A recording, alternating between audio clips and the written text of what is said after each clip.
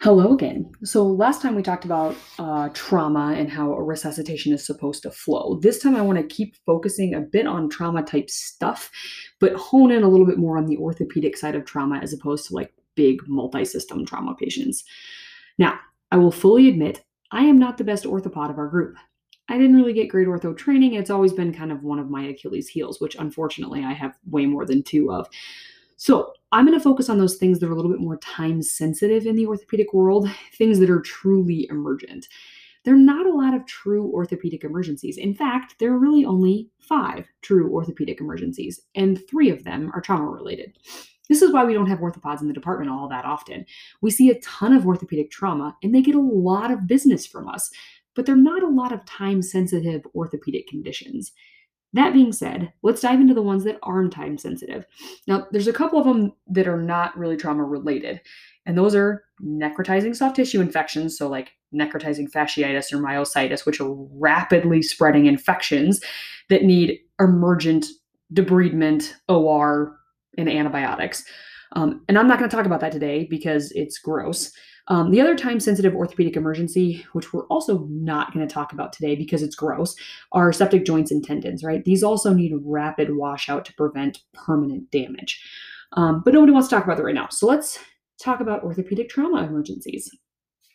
Now, the things I'm going to talk about are fairly broad topics, and I'm going to leave out all the little details of specific types of fractures because, again, ortho is not my strong suit, and in general, it doesn't really matter.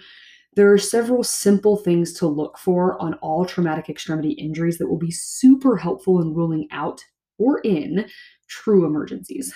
So, first of all, is the fracture open? Which basically means, are they bleeding or do they have a wound to the extremity that may be broken? So, an open fracture occurs when the force of the injury is high enough for the bone to break through the skin. That means the bone is now all exposed to air and the mud puddle the patient flipped their motorcycle into. That can obviously make infection risk considerably higher, leading to osteomyelitis, hardware infections when they go to get repaired, and then other wound healing issues. The faster we can take care of these types of fractures, the better the outcome for the patient. The basic rule is door to antibiotic time of 1 hour. We should be able to identify the vast majority of open fractures without thinking too much about it. Sometimes they're really obvious, like there's a bone sticking directly through the skin. Other times, it might be a little bit more subtle, right? It may just be a small laceration or a puncture wound overlying what looks like swelling or a very minor deformity.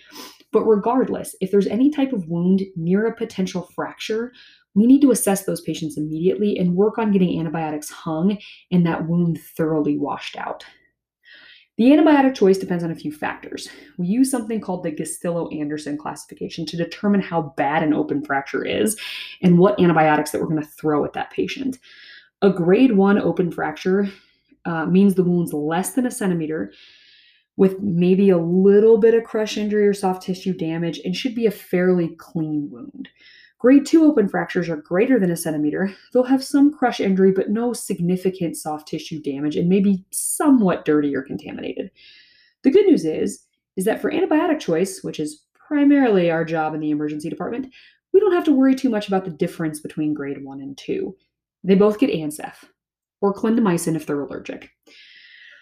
So any relatively small, somewhat contaminated wound gets Ansef.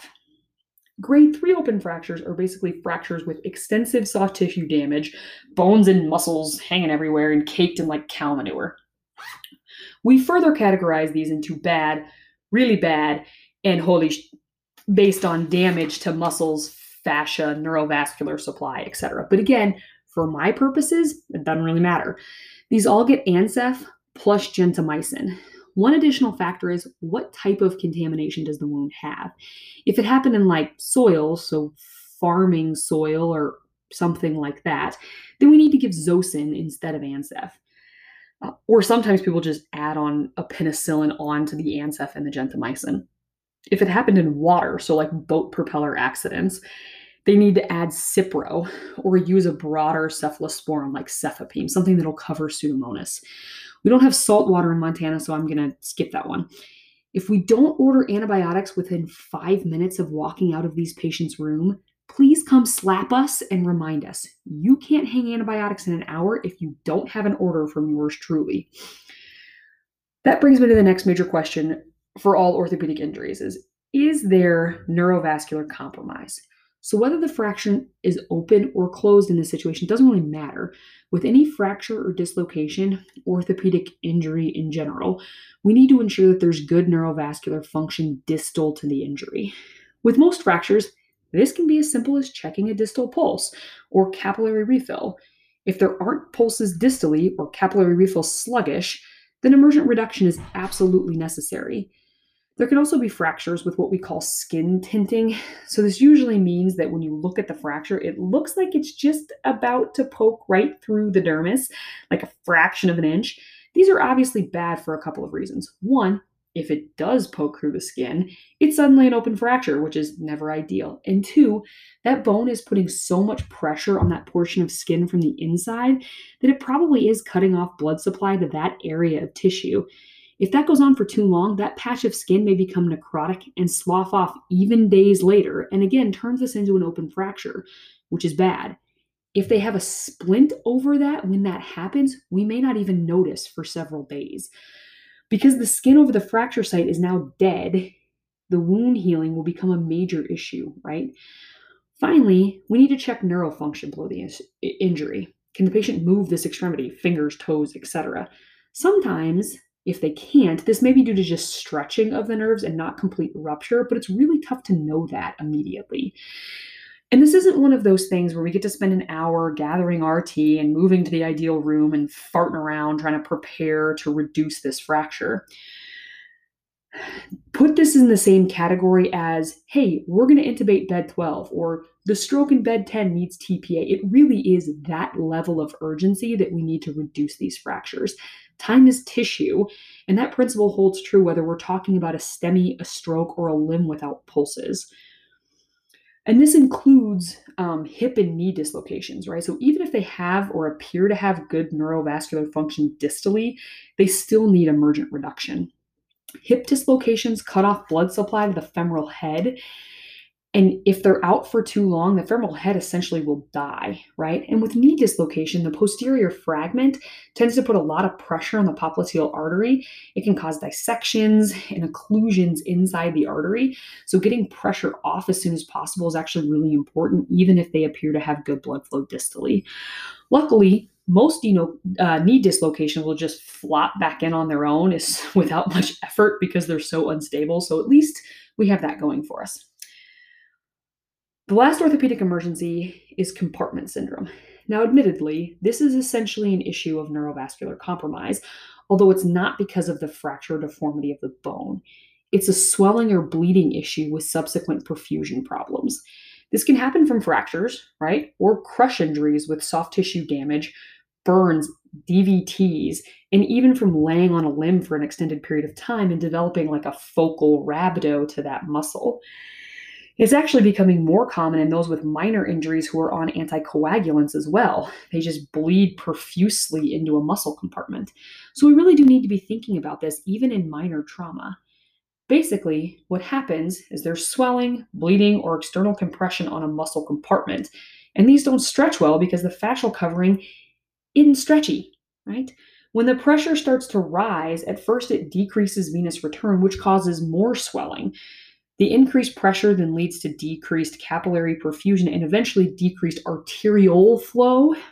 However, the pressure rarely gets high enough to actually limit systolic arterial pressure. So these patients usually have a pulse until really late in the game. When the muscle and nerve tissue no longer have capillary flow, this leads to tissue necrosis, which causes more tissue damage, which leads to more swelling and increased pressure, et cetera, et cetera. So it just compounds on itself until we do something about it or until the limb dies. So hopefully the former.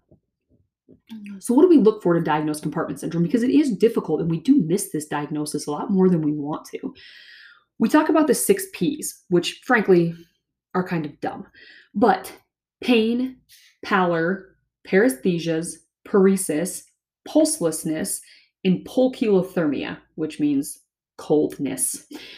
So, pain, which again, this is kind of stupid because most fractures, burns, major swelling events really actually hurt, right?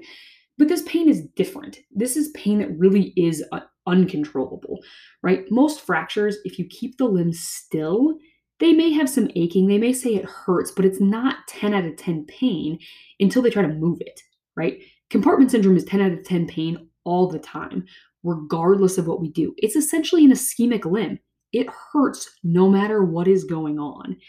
It may get worse if you push on it or if they try to move it, but it will always be very severe unless the patient is altered, in which case they can't tell you if it hurts, right? The other things we talk about are really late findings, right? So things that we actually don't want to have happen. And if they do, that's a bad sign, right? Because this is really like once capillary perfusion is down and tissue necrosis is actually happening, right? The limb gets pale because there's not much perfusion. It's numb and it's weak because the nerves aren't getting any blood flow. And then it becomes pulseless and cold, much like an actual acute ischemic limb. But since it happened more slowly, the damage is actually harder to reverse.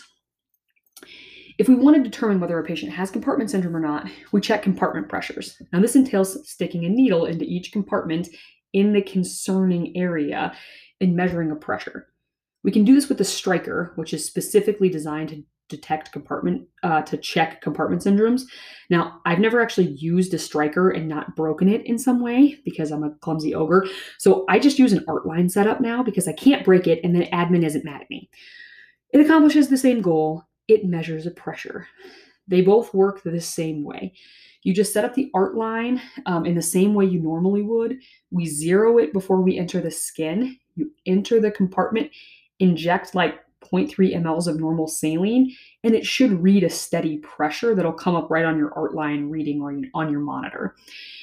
Anything over 30 is considered abnormal. However, if the patient is sick, so like a hypotensive trauma patient or a septic patient that was found down and is in hypotensive and in shock, the absolute pressure of 30 doesn't help nearly as much, right? Their perfusion is bad despite the swelling in the limb, so it doesn't take much pressure in that limb to cause compartment syndrome. So we can also use a delta pressure, which is the diastolic blood pressure minus the compartment pressure. If that's less than 30, that also indicates compartment syndrome and poor tissue perfusion. The treatment for this is a fasciotomy. This is where a surgeon, so at our shop, it's going to be an orthopedic surgeon, fillets open all of the compartments in that part of the limb to try to relieve that pressure. Remember, because these patients have significant tissue necrosis, they're at really high risk for rhabdomyolysis, subsequent kidney damage, hyperkalemia. So they need labs drawn, they need to be rechecked, they need fluids, medications as indicated, right? We have to treat the whole patient as well. All right. So that about covers the reasons we call orthopedic surgeons into the department and how to best evaluate and manage orthopedic trauma. At some point, we're going to do a splinting procedure lab because that's the next step in how we manage orthopedic trauma. And it's an important part of the treatment that the patient gets in the ED.